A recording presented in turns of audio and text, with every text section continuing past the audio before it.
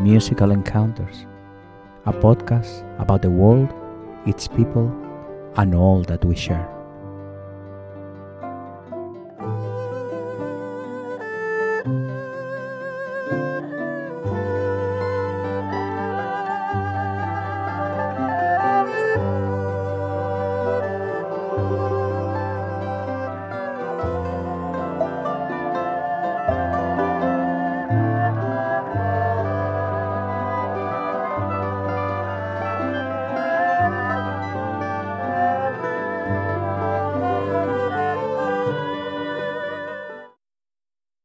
In 1960, the career of Alfred Hitchcock was at stake.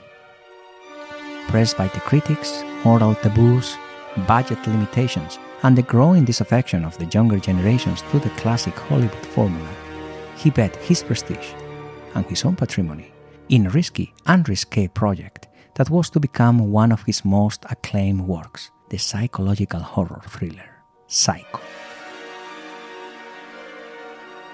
Hitchcock tacked the film on a tight production budget and schedule, completing the shooting with a television crew in only 5 weeks. But the movie seemed somehow flat and lifeless, and he even considered cutting it down to an hour and releasing it as part of his long-running television series.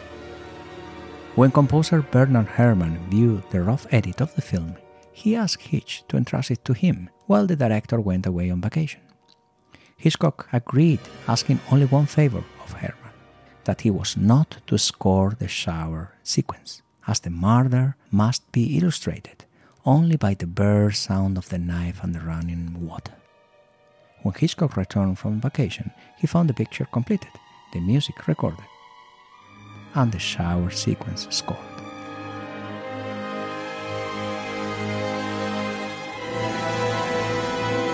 Herrmann had once again ignored Hitchcock's instructions, risking the loss of the director's legendary temper.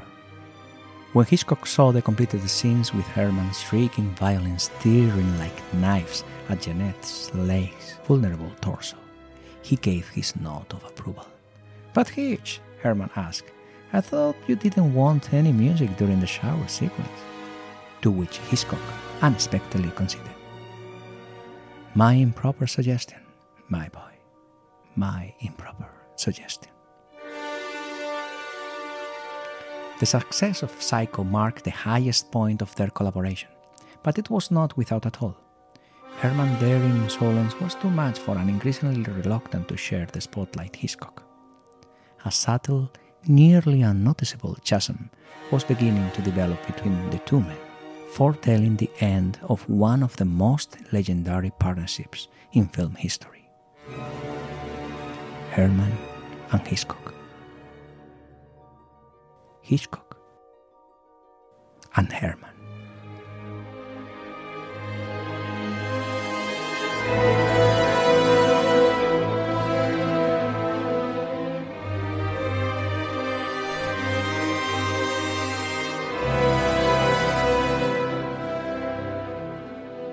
Welcome to the Music in Film series of our Musical Encounters.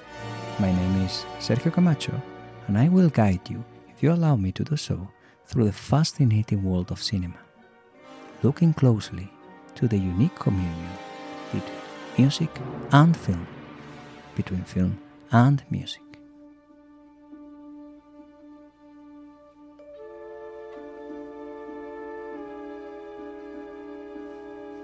So today we are going to be talking about directors, composers, and the unique relationships they frequently build together. So, if we are going to be talking about collaborators, I need to introduce you to my own one, Eileen Tan. Well, hi everyone, I'm Eileen, and thanks Sergio for inviting me on this journey together with you to talk about music and film. So, if we are going to be talking about partnerships, which one are, in your opinion, some of the most relevant ones? If you want to talk about a legendary couple, well, that would be definitely Steven Spielberg and John Williams, because they have been working together for 40 plus years, and they have over 30 films that they have made together, and that's almost every one of Spielberg's film that is scored by John Williams. Just to name a few, there's Jaws, Schindler's List, Jurassic Park, Indiana Jones, E.T., Star Wars, Harry Potter, Saving Private Ryan. Yeah, and there's so many more, but the list goes on. There's over 30 of them, as I said. And 3 out of Williams' 5 Oscar wins were Spielberg-directed films. Those are Jaws, Schindler's List, and E.T. This is probably the most famous and best example of a composer-director partnership. But how was their relationship? Was it a balanced relationship, or it was Spielberg who guided John Williams through the music he wanted, or it was like he let John Williams decide on his own? Yeah, I think it was quite a successful relationship in terms of Spielberg giving Williams the creative freedom that he would need to compose for the films. They have helped each other to carve out their careers and their reputations in Hollywood. So whenever you mention Spielberg, you would think of Williams for the scores. And when you think of Williams, it would somehow be a Steven Spielberg film. Definitely, Williams is given a lot of creative freedom and independence from Spielberg. I guess that one of the most relevant points that we have to keep in mind is that unless the director and the composer are on the same page, unless they share the same vision, it's very difficult that those relationships are going to last. There is definitely a matter of trust, that if that trust is not there, a creative trust and as well a personal trust, whenever that trust is in danger, those relationships don't last, as all relationships in life. So I believe that John Williams and Steven Spielberg, they had that type of balanced relationship. However, there are many more examples. Can you introduce more? Wow, let me tell you my favorite one, that I love horror films, and somehow when you think of horror films, you would think of Tim Burton and Johnny Depp. Well, Johnny Depp's the actor, but he's in almost all of Tim Burton's films. And that combination of the composer-director would be Tim Burton and Danny Elfman. Well, Danny Elfman, we can talk about him and about his very interesting background as the singer of Oingo Boingo. But what else can you tell us about that relationship? What films they have worked together in? Yeah, well, talking about Oingo Boingo, there was a very straightforward relationship, and how Tim came to have found Danny Elfman. Being in that group, Danny Elfman caught the attention of the young Tim Burton at the time, and they started out with Pee-wee's Big Adventure. Both of them were huge fans of horror films, and Elfman thought that this helped to define the partnership they developed over the next 34 or 35 years, and that is a very long time. Danny Elfman does have his independent career, but he scored most of Tim Burton's films. Okay, so give us more. Okay, there's David Cronenberg and Howard Shore, who completed 17 movies together. Well, that's the third on my list. It was over 30 for Spielberg Williams. And, well, they lived in Toronto at the same time, Shore and Cronenberg. And they knew each other through mutual friends. And Shore only had one film before he started his partnership with Cronenberg. And he had scored, all but one of David Cronenberg's films since 1979. And their work together included The Brood, Naked Lunch, Dead Ringers, and Crash. And Crash, especially, is notable as the first film of Cronenberg to premiere at the Cannes Festival. Okay, so you're talking about Hollywood, but what about in the rest of the world? There are those partnerships that we can find? Yeah, so one of my other favorite that is comparable to that of the Western world in the Eastern world of Japan would be the Miyazaki and Joe Hisaishi combination. So what films they did together? They did quite a couple of them together. The earliest one that started in 1984, that was after Miyazaki met Hisaishi, was Nausicaa, or Valley of the Wind. And they had Castle in the Sky, Spirited Away, Totoro, and my favorite, which was Princess Mononoke. They also had a very long collaborative relationship of over 35 years, I think. Okay, so we should not think about this relationship as exclusive, because sometimes the directors and the composers, they work together for a number of films, but then they also explore other type of combinations. But tell us, for example, what about Hans Zimmer? Well, the one that I know of is of Christopher Nolan that he worked with. So what films they have done together? Batman and Inception. Those are two very popular films and very successful ones.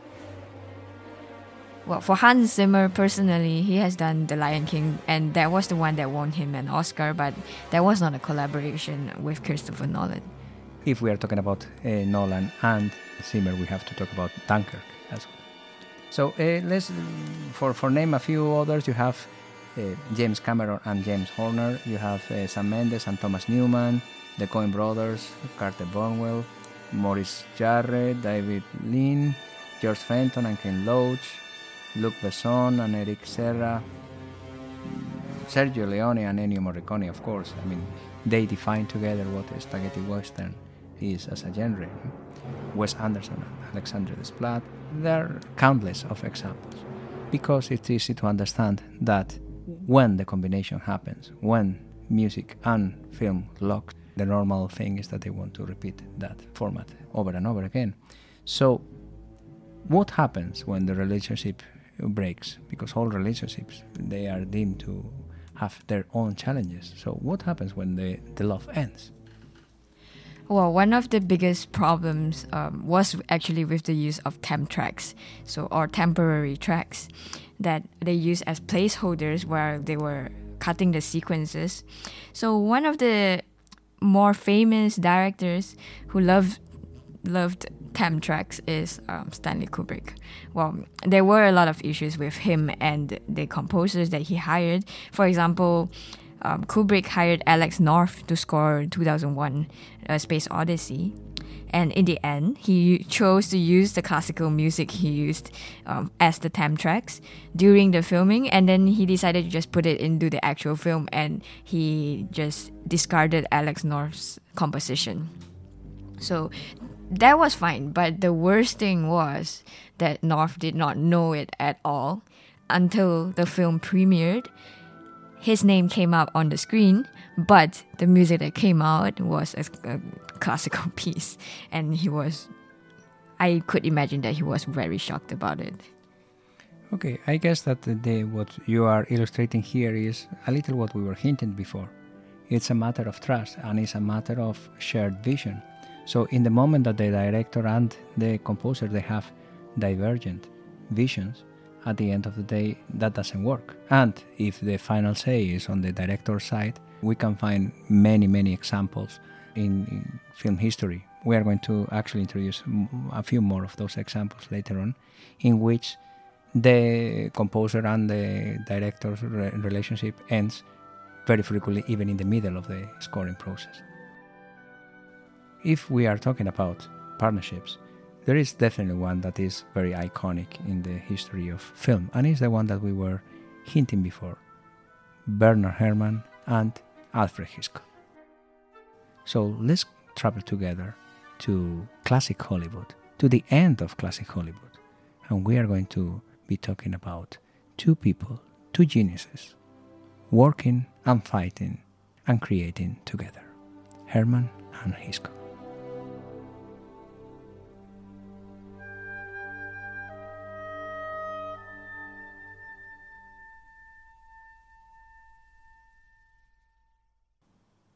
Bernard Herrmann is one of the few composers of the period who shake the foundations of the classical Hollywood system in a more radical way.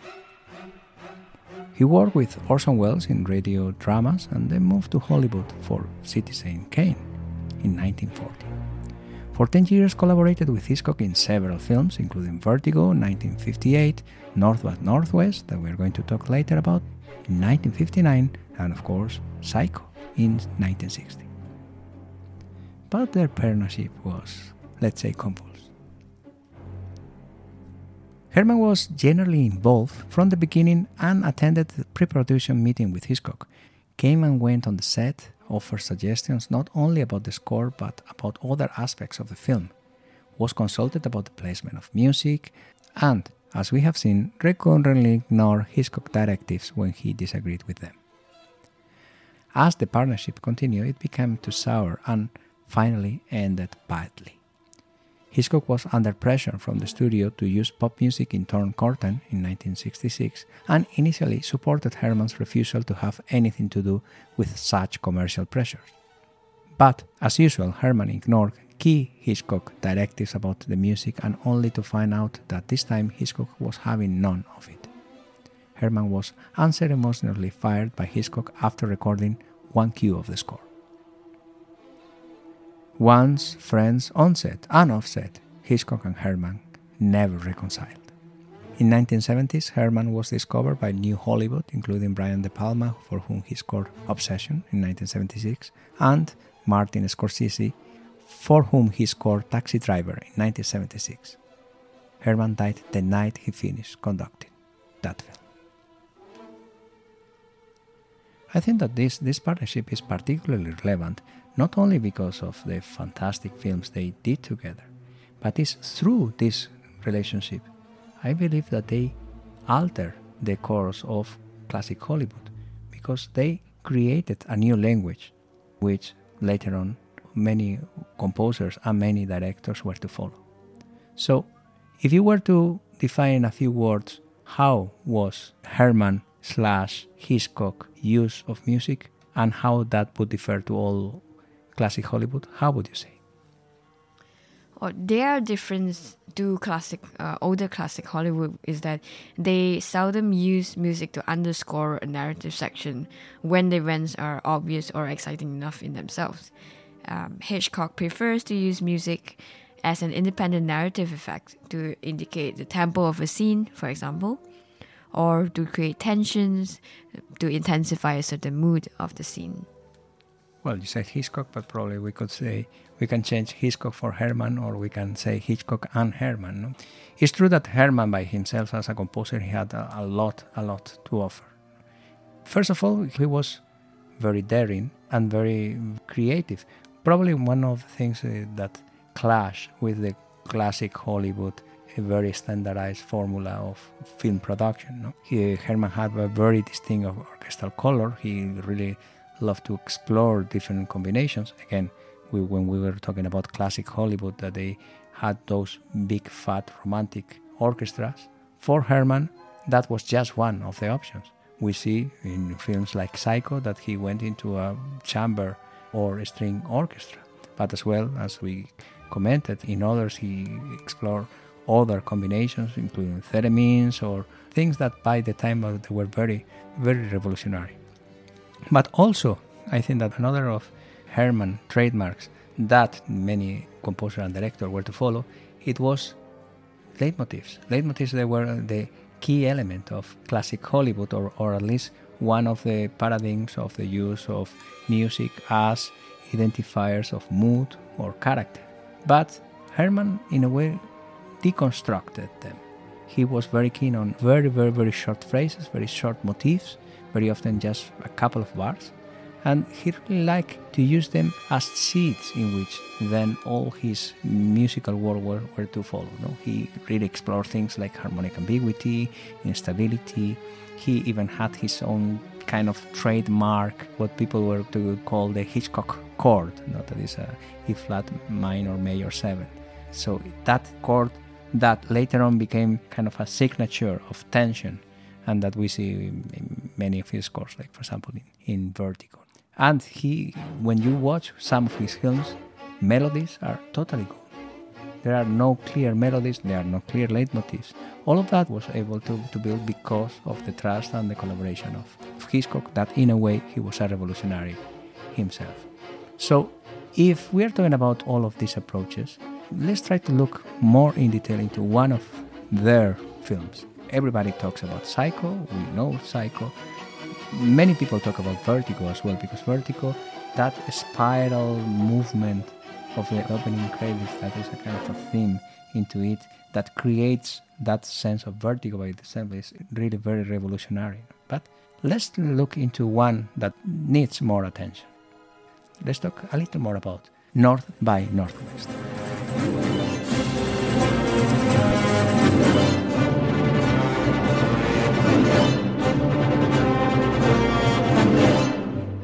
Do you want me to give a summary of North by Northwest first, or would it be a spoiler?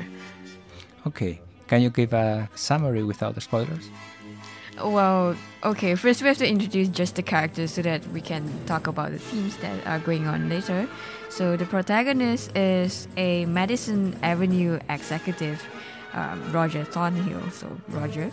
And he's mistaken for this guy called George Kaplan, who was apparently a top American intelligence agent who was chased and hunted down by a foreign spy called Philip Wendam and his minions.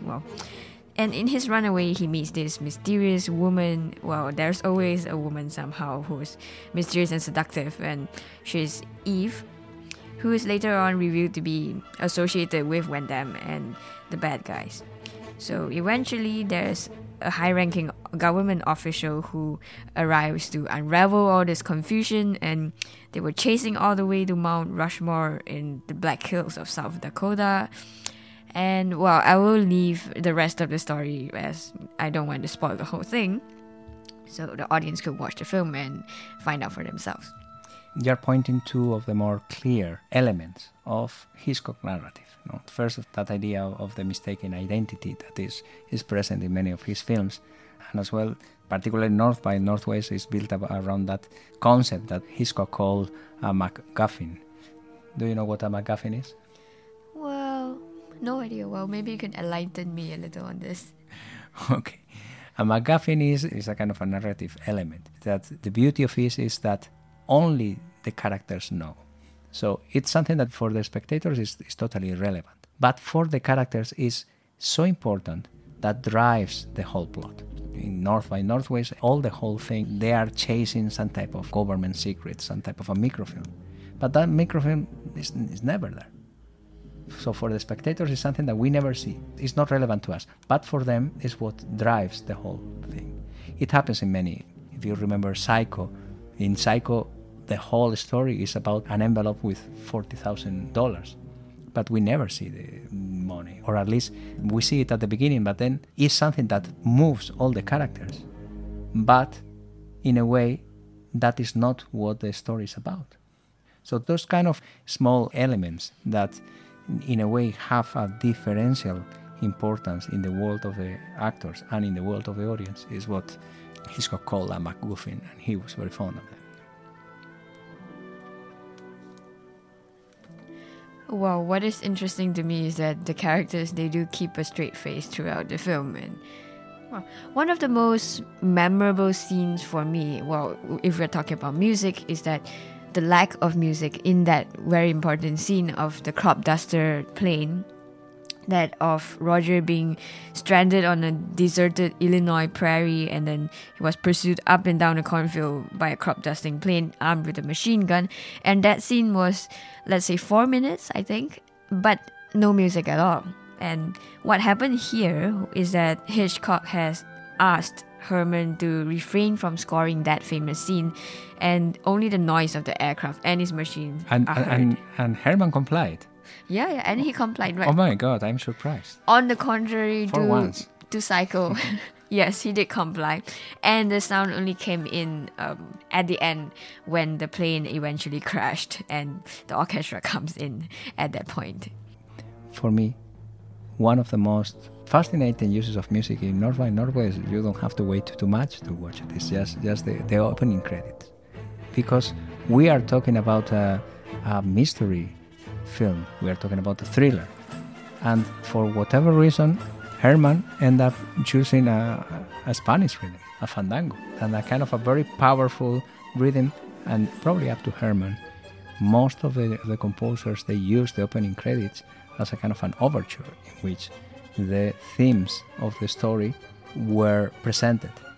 But no, what he did, it was a statement altogether, like creating tension through a rhythmic pattern that it was not connected with the mood, but connected with the energy that was to push through the film. It was quite innovative. And the whole rhythm, I mean, is basically a rhythmic pattern that is repeated over and over again. Well, yeah. So the Fandango style, it does give the film an overall frantic energy that makes the storyline very like flamboyant and absurd. Well, it reflects the absurdity of the whole situation of being chased about, right? So it is related most often in two themes. Well, the first one is the escape theme, when Roger is fleeing from Van Damme, and that plays over the main title, the overture of the main title. And the second one is the danger theme that signifies the approaching danger. And well, there's the third theme of the love between Roger and Eve, but that is not in Fandango and is more obscure as a two-note motif. Okay, so if you were to say why is relevant or why North by Northwest is influential, what do you think is the most relevant feature of it? For North by Northwest, well, like other Hitchcock films, well, I would say that first of all, it has no leitmotifs, but the film numbers are interconnected and the short modules they are repeated and they are varied from piece to piece. And although Herman used large symphony orchestras, the film sound universe is created with strings, low woodwinds, and horns. That's the main combination that he has chosen to use. And in terms of instrumentation, Herman, he insisted on doing his own ones as opposed to the vertical sharing of roles in the classical Hollywood system. And he preferred to write for many different and untraditional combinations of instruments. So, to put it in easier words, in a way, he scrapes traditional orchestras, creating like a very thick, very unconventional and untraditional combination of instruments. One thing. Then, at the same time, he scrapes as well leitmotifs. You going into small cells, in the case of North by Northwest, a rhythmic pattern, a Spanish rhythmic pattern, that is this fandango. And he actually connects through repetition. That's a very interesting feature as well. So, and at the same time, we have commented that there are huge sections without music at all, because music is only used for highlighting certain parts. So they use music as a highlighter of the text rather than a structure that goes throughout it. So, do you think that would have been possible, Herman without Hitchcock or Hitchcock without Herman?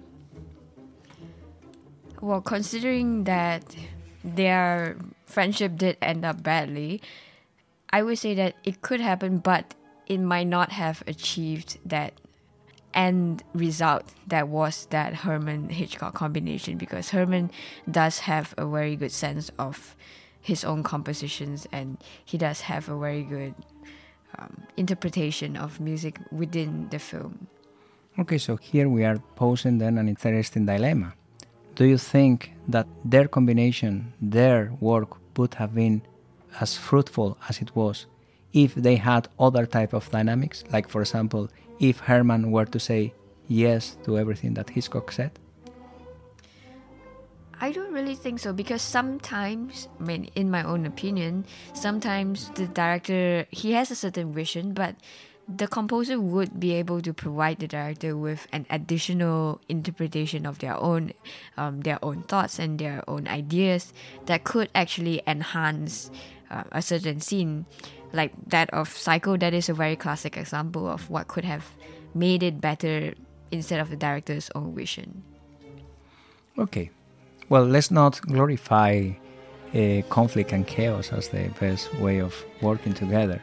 But it's interesting how it worked out. You know, other combinations, as you were saying, like Spielberg and John Williams, they are more fraternal in the way. But it's based in trust as well. They trust each other. And I strongly believe that Herman and Hitchcock did trust each other. Maybe they trust each other to the point in which their working relationship was not healthy any longer for them, and they ended up. But now we have the legacy, and that's something that we would not have without them. So the Herman and Hitchcock relationship ended, but not without leaving us with a legacy of masterpieces that eventually changed the direction of classic Hollywood into the new era. So I believe that that's an important message to think about. Sometimes we are so involved in our petty, small arguments that we forget the big picture, and it's that they were two geniuses working together and creating something that was even greater. So I guess it's something that if they reflected and if they look back, that probably they did, they were very proud of the work that they did together. So thank you very much, Eileen. Well, thank you once again, Sergio, for inviting me today. And I'm very happy to have talked to people about music and film. Well, let's say then goodbye and see you very soon to see where our next musical encounter is going to take us. Bye-bye. How difficult is acknowledging the influence of others in our own achievements, and how important. We give proper names to the greatest attainments, to the masterpieces of world art, often forgetting that every piece is the result of the effect and direct input of numerous hands that molded it to its final shape. This is particularly relevant in films, where the vision of the director is to be shared and owned by countless others, barely featured as a never-ending list in the closing credits. The score for Psycho was a landmark, yet it marked the point of no return to one of film music's most celebrated partnerships. Hitchcock was regenerated by the greatest popular success of his career, and yet, after Psycho, seemed to increasingly harden his heart towards those who shadow his popularity.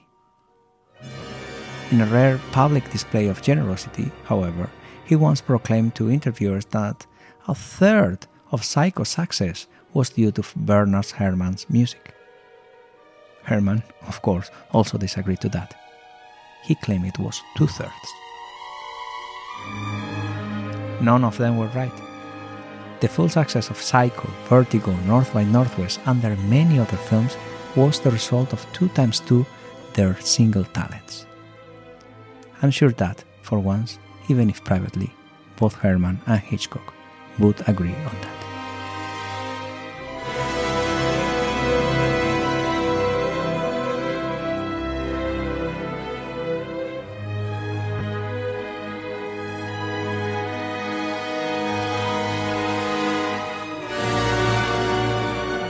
See you very soon for our next musical encounter.